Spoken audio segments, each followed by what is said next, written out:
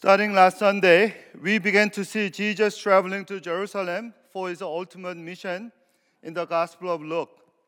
And we learned that discipleship means following Jesus. Disciple is not someone who just knows Jesus or even feels his love, but someone actually follows him. Following Jesus without convenience and comfort, but following Jesus with a radical commitment. That is all discipleship is about. So when you follow Jesus, from time to time, you are sent by Jesus. You are sent by Jesus. And the sent by Jesus is called mission. Today we will see Jesus sending his disciples to mission. Here we discover another important truth, that disciples or followers of Jesus are sent people. We are sent people. We are all sent by Jesus' God's mission. In that sense, Christian life is a missionary life, and church is a community of those sent to the common mission of God. So now if some of you wonder, hey, when did I become a missionary? Let me tell you what Jim Elliot, famous American missionary to Ecuador, says.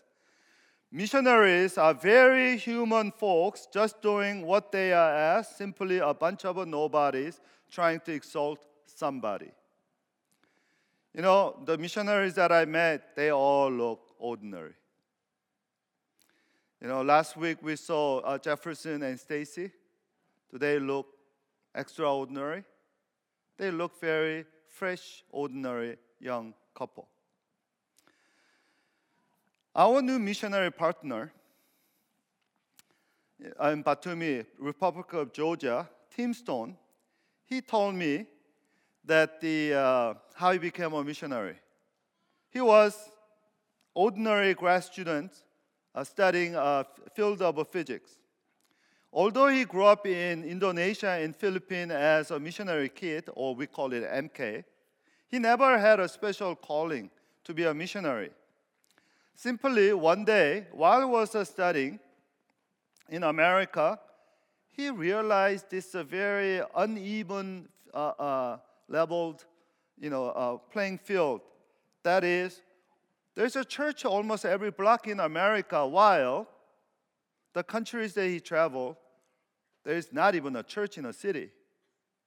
So he felt, I need to do something about it. That led him to be a missionary. And the Tim Stone was right. Because while most Christians talk about second coming of Christ, majority of the world does not even heard about the first coming of Christ. So, missionaries are not extraordinary people, but ordinary people serving an extraordinary God. And Hudson Taylor, famous missionary to China, he also said the same thing. God isn't looking for people of a great faith, but individuals ready to follow him. Okay? So, and then I want to really drive this point today. That sometimes, we kind of hide behind the statement like you are either, a sent or senders. Either you are mobilized or you are mobilizers. And then we think that since I'm not sent on for the mission, I must be a sender. All right, hear me clearly. We are both sent and senders. Disciples of Christ, we are both sent and senders. Especially in our age of high-tech communication and the rapid transportation, line between a global mission and local mission is more blurry than ever. As we'll see soon, Christ's Great Commission is not just for the professional missionaries, but every believer, every disciple, every follower of Jesus Christ, including us. Amen? And I really want to say, one of the reasons I'm sold out to House Church is that House Church is one of the best ways to do a mission, locally and globally. Before you forget, let me give you just one application. When you go vacation, go to the mission, your house church is a missionary's place. You don't have to do anything. Your visitation is a huge encouragement to him or her, to the missionary, and then people who are serving them. They will see just simply being there is a great. You know, Tim and Sarah Stone. Why is that? Okay, I'm sorry. I got confused with that actress. Forgive me. Sarah Stone. You know, I was talking to them on the Zoom, and I said I'm planning actually a Holy Land tour with our people in the future, maybe this year or at least next year. And they served in the Turkey for almost 20 years. You know what? Guess they told me they never been to a Holy Land or Israel. It's just an hour flight, but they're so busy working, they didn't even go to Israel. So I really hope that next year, in our first Holy Land tour, the team that we're going, we can do some fundraising, and we can invite this, the missionary couple from Georgia. Now, having said that, let's read our text today. Luke chapter 10, verse 1 to 20. Let's read responsively again. After this, the Lord appointed 72 others and sent them 2 by 2 ahead of him to every town and place where he was about to go. He told them the harvest is plentiful, but the workers are few. Ask the Lord of a harvest, therefore, to send out the workers into a harvest field. Go, I'm sending you out like a lambs among wolves. Do not take a purse or bag or sandals, and do not greet anyone on the road. When you enter a house, first say, peace to this house. If someone who promotes peace is there, your peace will rest on them. If not, it will return to you. Stay there, eating and drinking whatever they give you, for the worker deserves his wages. Do not move around from house to house. When you enter a town and are welcomed, eat what is offered to you. Heal the sick who are there and tell them the kingdom of God has come near to you. But when you enter a town and are welcomed, go into its street and say, even the dust of your town we wipe from our feet as a warning to you. Yet be sure of this, kingdom of God has come near. I'll tell you, it will be more bearable on that day for Sodom than for that town. Woe to you, Chorazin, and woe to you, Bethsaida, for if the miracles that were performed in you had been performed in Tyre and Sidon, they would have repented long ago, sitting in sackcloth and ashes. But it will be a more bearable for Tyre and Sidon at the judgment than for you. And you, Capernaum, will you be lifted to the heavens? No, you will go down to Hades. Whoever listens to you, listen to me. Whoever rejects you, rejects me. Whoever rejects me, rejects him who sent me. The 72 returned with joy and said, Lord, even the demons submit to us in your name. He replied, I saw Satan fall like a lightning from heaven. I have given you authority to trample on snakes and scorpions and to overcome all the power of enemy. Nothing will harm you. However, do not rejoice that the spirits submit to you, but rejoice that your names are written in heaven. Flowers fall, but the word of God lasts forever. Luke was the only gospel writer who told us about today's story of Jesus sending 72 disciples into short-term mission. He already told Jesus sending about 12 in the Luke chapter 9, verse 1 to 6. What we read today was basically an expansion of our earlier story. So why did Luke repeat the sending story? It was because Luke himself was a product and the fruit of missionary ministry.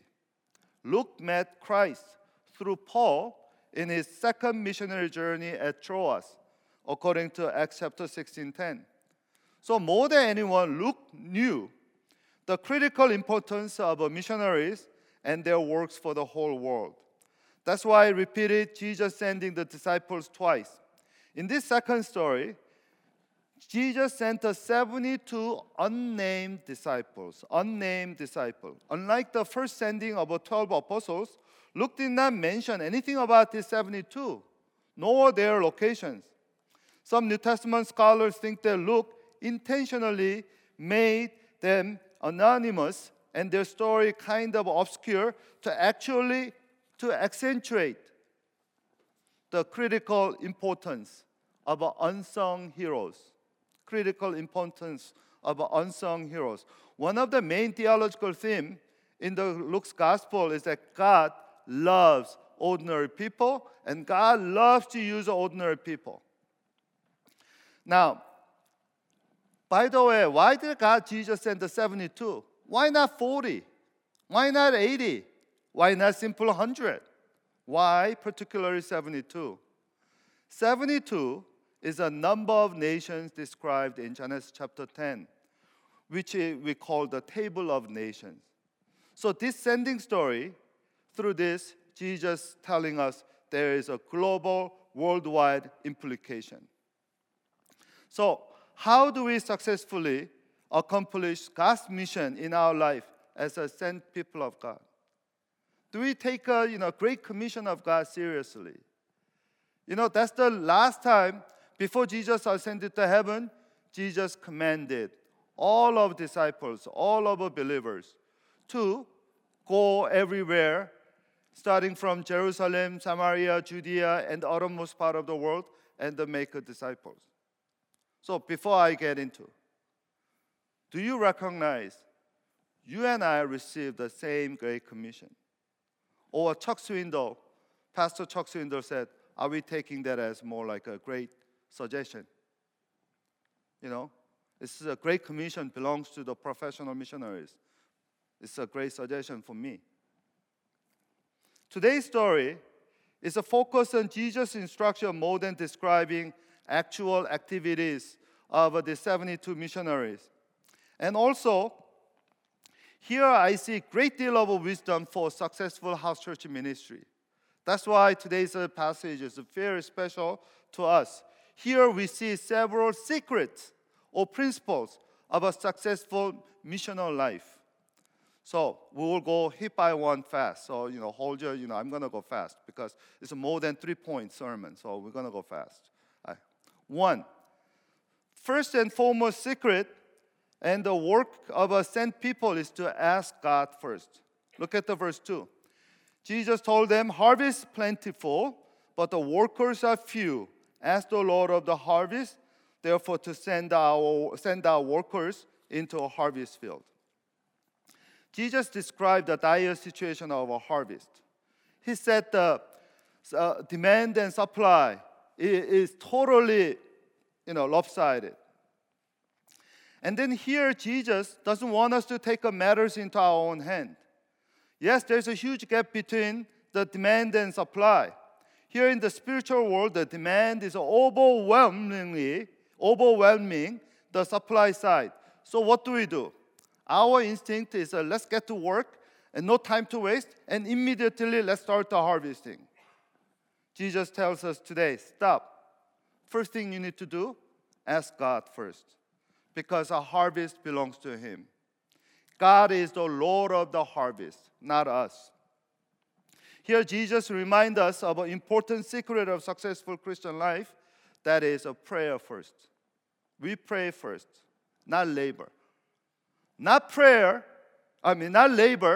but prayer is the first order of a ministry.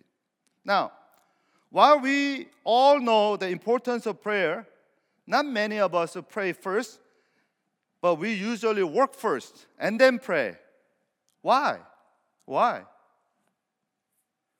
It's because work is more visible, tangible than prayer. When you work, it's visible. Others can see you. But when you pray, nobody knows whether you prayed or not.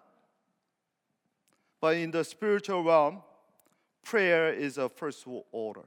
Prayer is a first order. A great American writer on prayer, E.M. Bounds, said, God shapes the world by prayer. God shaped the world by prayer. And he also said the story of every great Christian achievement is simply a story of answered prayer. And we saw that in the book of Acts. Because Jerusalem church was born when? after the disciples devoted themselves on prayer in upper room. Prayer is a mother of a mother church. Prayer is a mother of a mother church. First church in history, Jerusalem church, was born through the prayer, for the prayer. We need to remember that disciples were desperate and humble on their knees. That's when the Holy Spirit came and empowered them on the day of Pentecost, and that's how our church was born. So let us resist our instinct of human activism when it comes to God's harvest. When workers are few, we try to recruit others. Jesus told us, pray first and then recruit. By the way, Jesus said, the harvest field is ripe, but workers are few. It's so true when it comes to house church ministry. Our sort of the main church of house church ministry, New Life Fellowship in Houston. They hosted a house church conference for pastors every year for last 15 plus years. Those of you from New Life know that, right? And every year they host about 10 to 15 pastors. So imagine the number. But do you know how many are actually doing house church ministries now? In my account, less than 20. It's less than 10%. And question is why? Why do the pastors who attended and many of them said that we're gonna try, I'm gonna transition our church to the house church ministry? They are not doing it. Because unless you are devoted on your knees and pray for prayers humbly and desperately, house church cannot be done. House church ministry is hard. It's hard, especially for pastors. Seriously. So what is that? HEC, house church, for me stands for hard church. It's a hard church. Especially hard on what? On prayer. On prayer.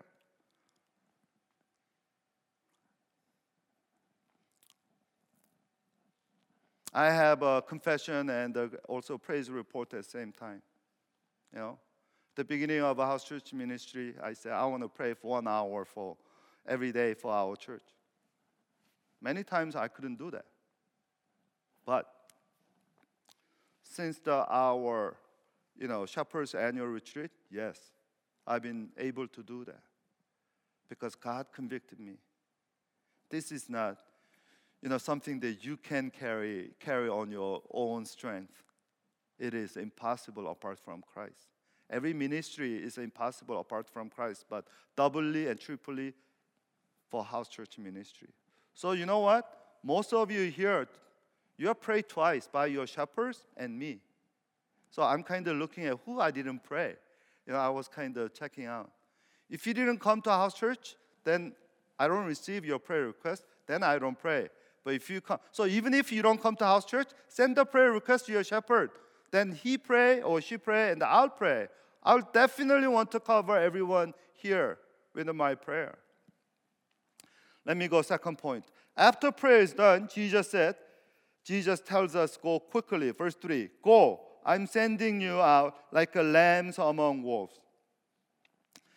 By the way, this language of lambs among the wolves tells us the spiritual work or spiritual harvesting is dangerous. And this is another reason for us to pray seriously. Because when you're involved in the spiritual harvest, you are engaged in the spiritual battle.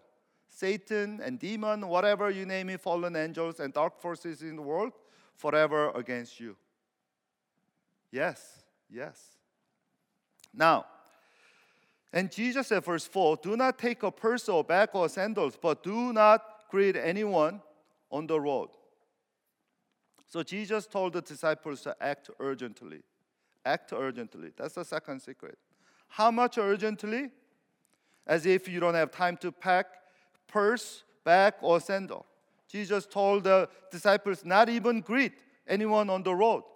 Greeting people on the road was expected of travelers at the time, and then was considered as a common courtesy. By the way, back then, greeting they was not a superficial like today, like hey, how's it going? What's up? Hey, and then move on. No, they say Shalom, Israel, whatever. They go long greeting. So point is that their greeting was often very lengthy. So I don't think Jesus meant literally here actually, while some people might read that way. But idea is the urgency of a task. And the point Jesus made is that you cannot be distracted. This mission is urgent. You cannot be distracted. This is a priority number one. It's just like Ukraine people. All those men taking their family to the safe area and then they're going back. They cannot be distracted anything other than safety of their own family. So what makes you urgent and eager these days? Last week I was deeply challenged by Paul's confession in our daily devotion, daily breath in the Romans 1, chapter 1, verse 14 and 15. There Paul said, I'm obligated both to Greeks and non-Greeks, both to the wise and the foolish. That is why I'm so eager to preach the gospel also to you who are in Rome. Word I am obligated literally means I'm a debtor. And the interesting thing that Paul said here is that he didn't say I'm a debtor to God, but debtor to Greeks and non-Greeks. The phrase in Greeks, non-Greeks means everybody in the world. What makes Paul say he was a debtor to everyone in the world? Because he experienced this so humongous, rich love of God through the cross of Christ and the gospel. Paul was overwhelmed by God's love through Christ that he felt he's obligated, indebted to share the gospel or good news with everybody in the world, including Romans, those who invaded and conquered his own people. It's like a Ukraine pastor wants to go to Moscow and then really love them and preach the gospel. That's what gospel of Christ does for us. It wins our heart so richly that makes us eager to share good news of Jesus with everyone. So do we have an urgency because of a goodness and greatness of God's love that we experienced? The third secret of a successful missionary life is to anticipate God's provision. God's provision. Look at the verse 5. When you enter a house, first say, peace to this house. If someone promotes peace is there, your peace will rest on them. If not, it will return to you.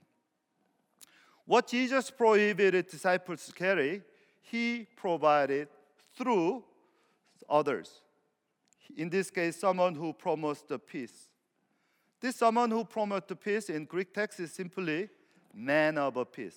Man of peace. What is a man of peace? Man of peace is someone who will appreciate your commitment to God, someone who will really receptive of your message and join your mission. That is a man of peace. So whenever I pray for missionary, I always pray, God, connect them man and woman of peace. So use that in your prayer for your own missionaries. Here is the truth that I want to testify about the following God's call. When you follow God, you will find other faithful people that God prepared. God will always lead to good people. When you follow God, you are bound to meet amazing people in the process. In my case, many of them became my so-called friends for life or BFF. And my children actually look at these people, this man and woman of peace or BFF in Christ, like uncles and aunts. They feel actually much close to my friends than their, aunt and biological aunt and uncles. And then some of them I haven't seen lately, for a while, but minute we see each other, guess what? It's as if there's no lost time at all. we click, we bond immediately.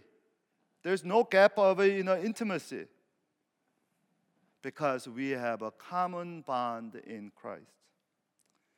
Someone said friends can grow separately without growing apart.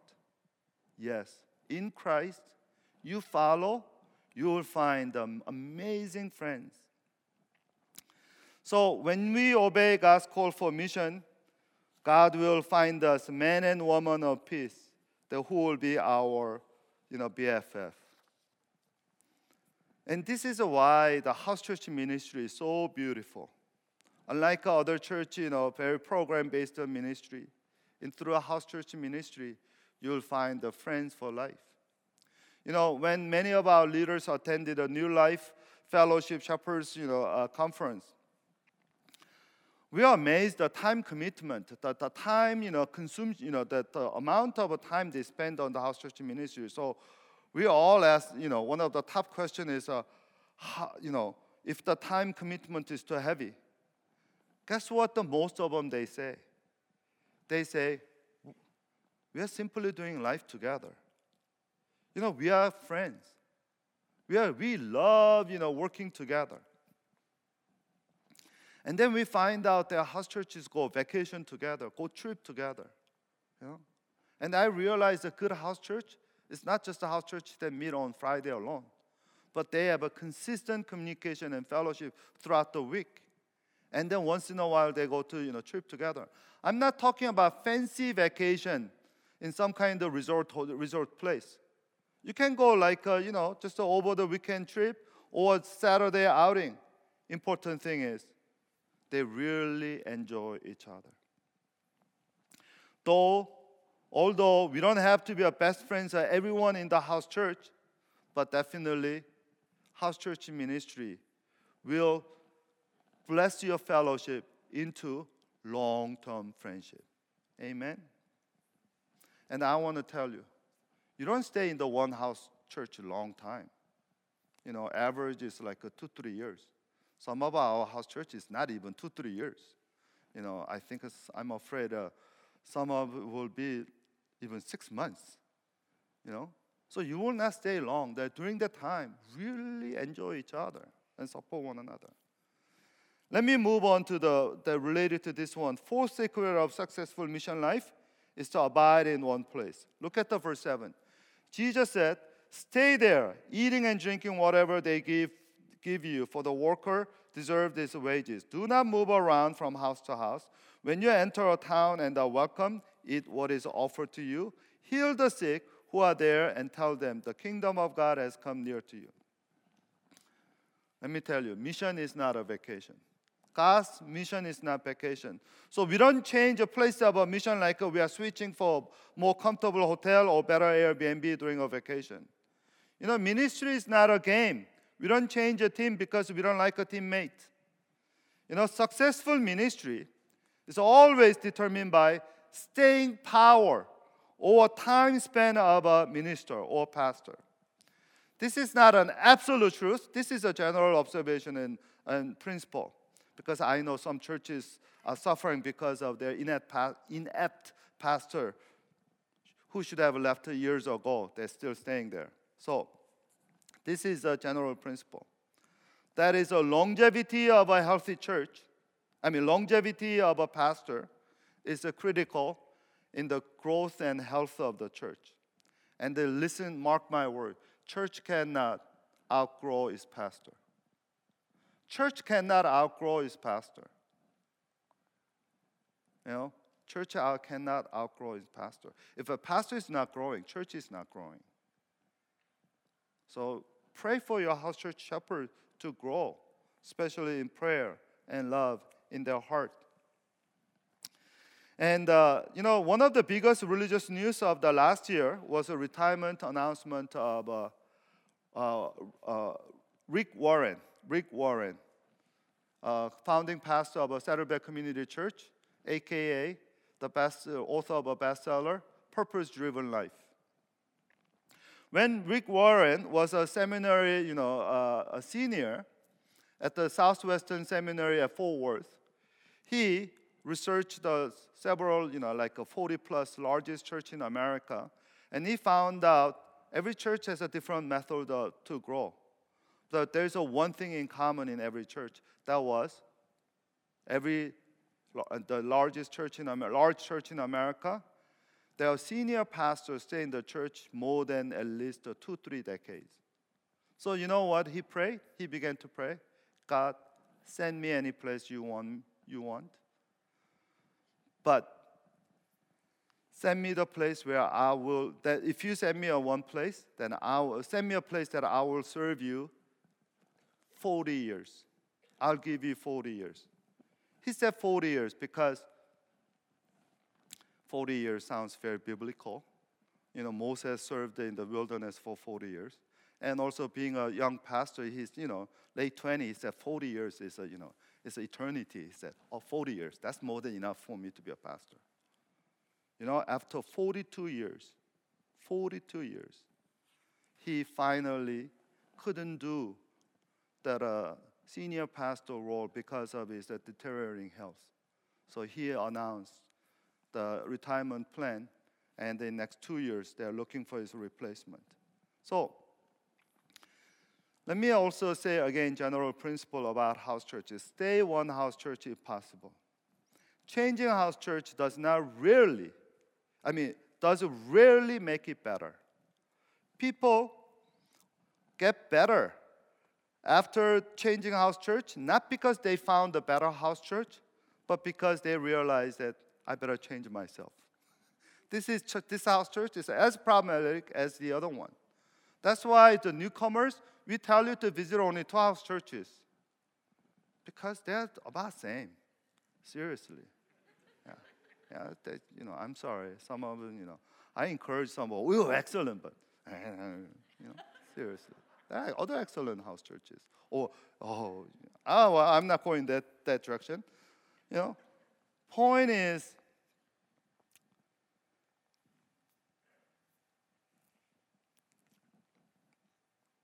I confess this. All pastors, including I, we have struggles and temptations to switch churches. I had it too in Forest, my 3rd year and 4th year. I was wondering if Forest could be better off with a different pastor. I'm so glad that God didn't increase that thought in my heart and prayer. You know why? According to Psalm, this is because I grew. I experienced God's double mercy and grace during that time. Do you know what's the average ministry tenure of an average senior pastor in America? 4 years. 4 years. Most senior pastors switch church in 4 years. Why? First year is a honeymoon. Second year, slowly you see some, different dynamics, and then, you've been figuring out all the honeymoon effects is gone. Starting 3rd year, you feel kind of a conflict stage, and then you try your best. 4th year, you try, and so you try, and then starting 4th year, you start looking out for the next church to move on. So 4 years. Thing is this, someone compares the blessed man to tree and the wicked to the chaff. Blessed man is like a tree planted by a river. Wicked is like a chaff blown by the wind. To be a tree is boring. You're stuck in one place. To be, in contrast, to be a chaff blown by wind is actually exciting because you go new places. What's the difference? Fruit. Fruit is a difference. You want to bear fruit, you need to stay put on one place. You need to stay put one place. And when I overcame the temptation and struggles, guess what? That's when I feel that that's another testimony later that God bless our church, and the new people start coming and so forth. Let me go to the 5th principle. 5th secret of successful missional life is actually realistic and surprising. That is to anticipate resistance and rejection and not to be discouraged. Verse 10. When you enter into town and are not welcome, go into the street and say, even the dust of your town we wipe from our feet as a warning. Yet be sure the kingdom of God come near you. Now, when you share God's vision with others, not everyone will say amen. Some people say, no man at all. No man. Go away. And this is the most realistic and surprising at the same time. I say it's more realistic because that's what happened to all the biblical leaders. Moses experienced resistance and rejection. Our Lord Jesus experienced rejection even on the cross. Actually, Jesus is a sign of being a God's prophet. Matthew 5:11 said, "Blessed are you when people insult you, persecute you, and falsely say all kinds of evil against you because of me. Rejoice and be glad, because great is your reward in heaven. For in the same way they persecute the prophets who were before you." So rejection is actually a sign of being faithful to God from time to time. And Jesus understands and our pain of rejection and shares our sorrow with that. So today in the verse 16, Jesus said, "Whoever listen to you, listen to me. Whoever rejects you, rejects me. But whoever rejects me, rejects him, the God who sent me." So Jesus saying that when you reject it, don't be discouraged. It's not you, it's me they are rejecting. So Jesus is a doubly encouraging disciples. So while resistance and rejection of God's mission is a commonplace and almost universal, it's surprising to see that when we get our own resistance and rejection, we seem to be very surprised and shocked as if we're the only one who experienced such a rejection, right? When somebody rejected you, even though you have a good will and everything you do is right, you feel very discouraged. Very discouraged. We have some shepherds like that.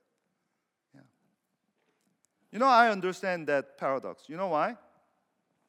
Even though cancer is a very common disease, when you have your own cancer, it's no longer common. It's a first. It's serious. Point is this: don't be disappointed by naysayers. Don't be discouraged by naysayers. Our life is too short, and God's calling is too high. Our journey for kingdom of God is far to go.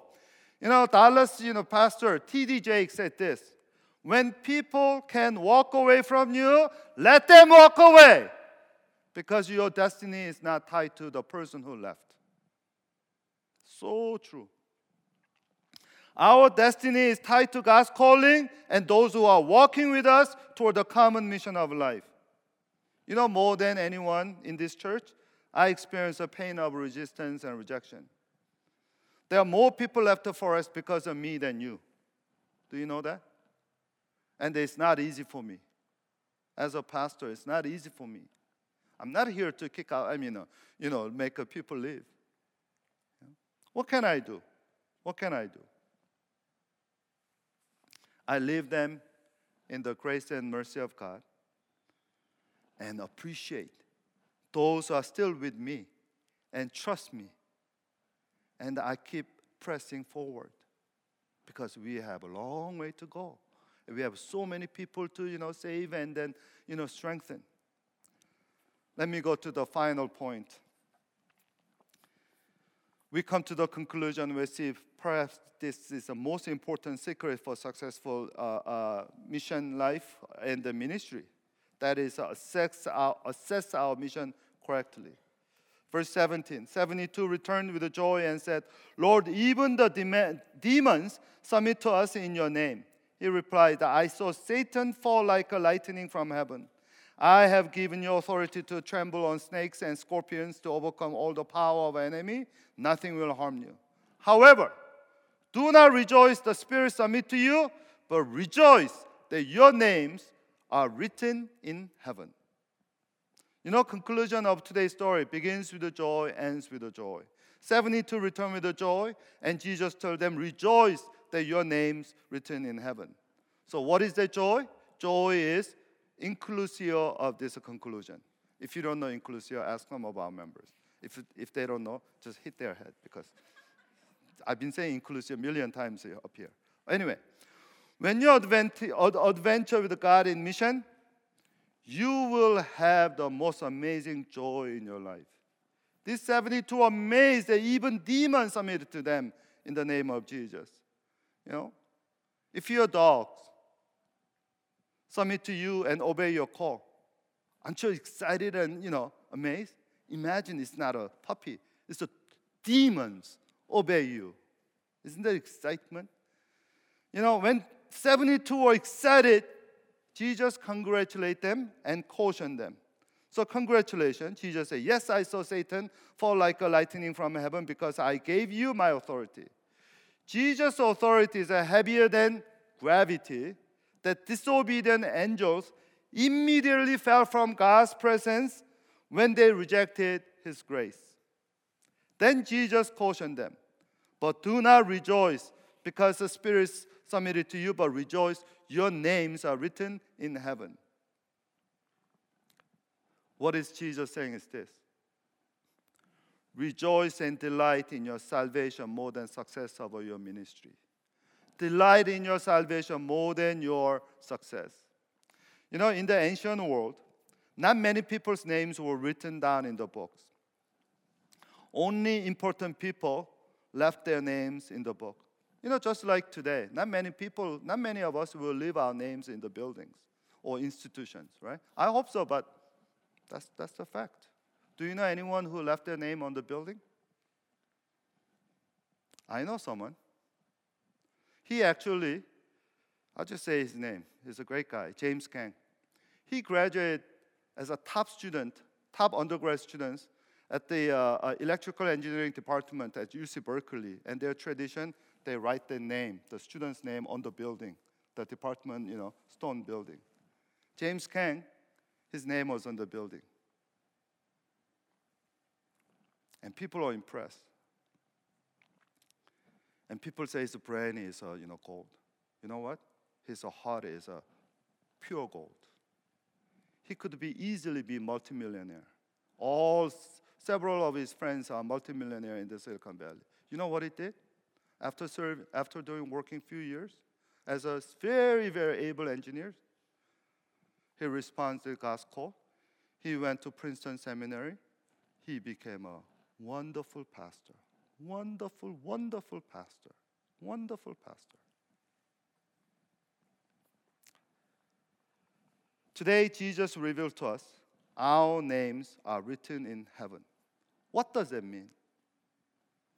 First of all, names means individuals. Names means individual. That means your name, my name, everyone's name, everyone who believes in Jesus is written in heaven and permanently remembered by God.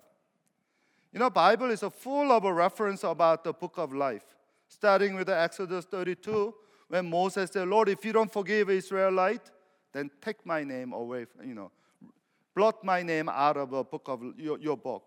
And the Psalm 69, Daniel 12, and especially Revelation, chapter 3, verse 13, 17, 20, all mentions book of life. Now,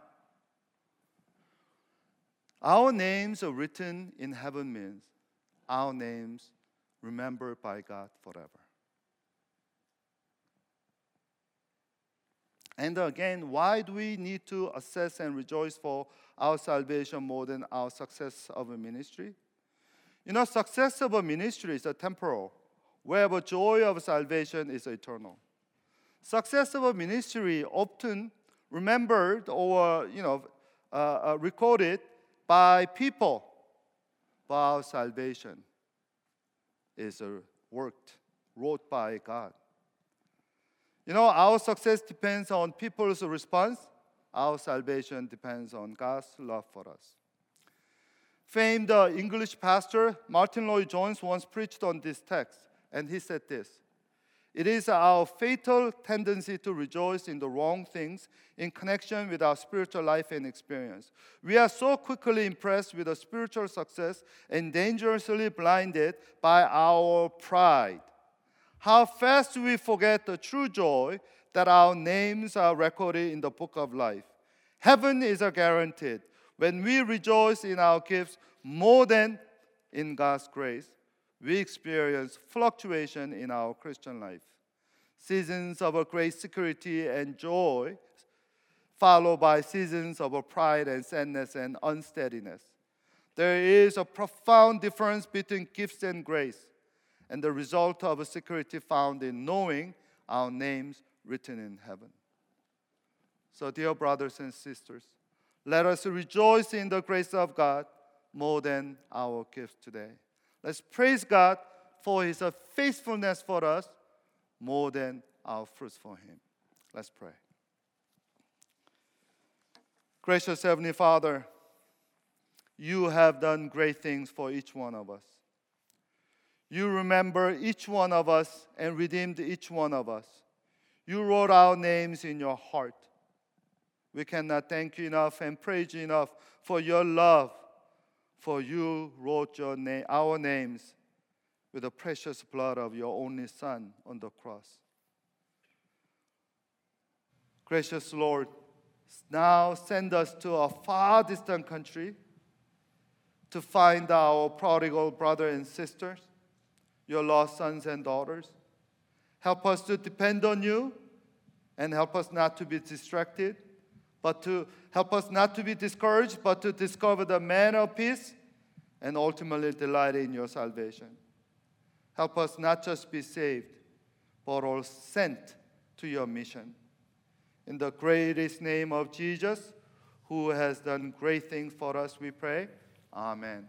Let us all stand and let us praise this song as our prayers.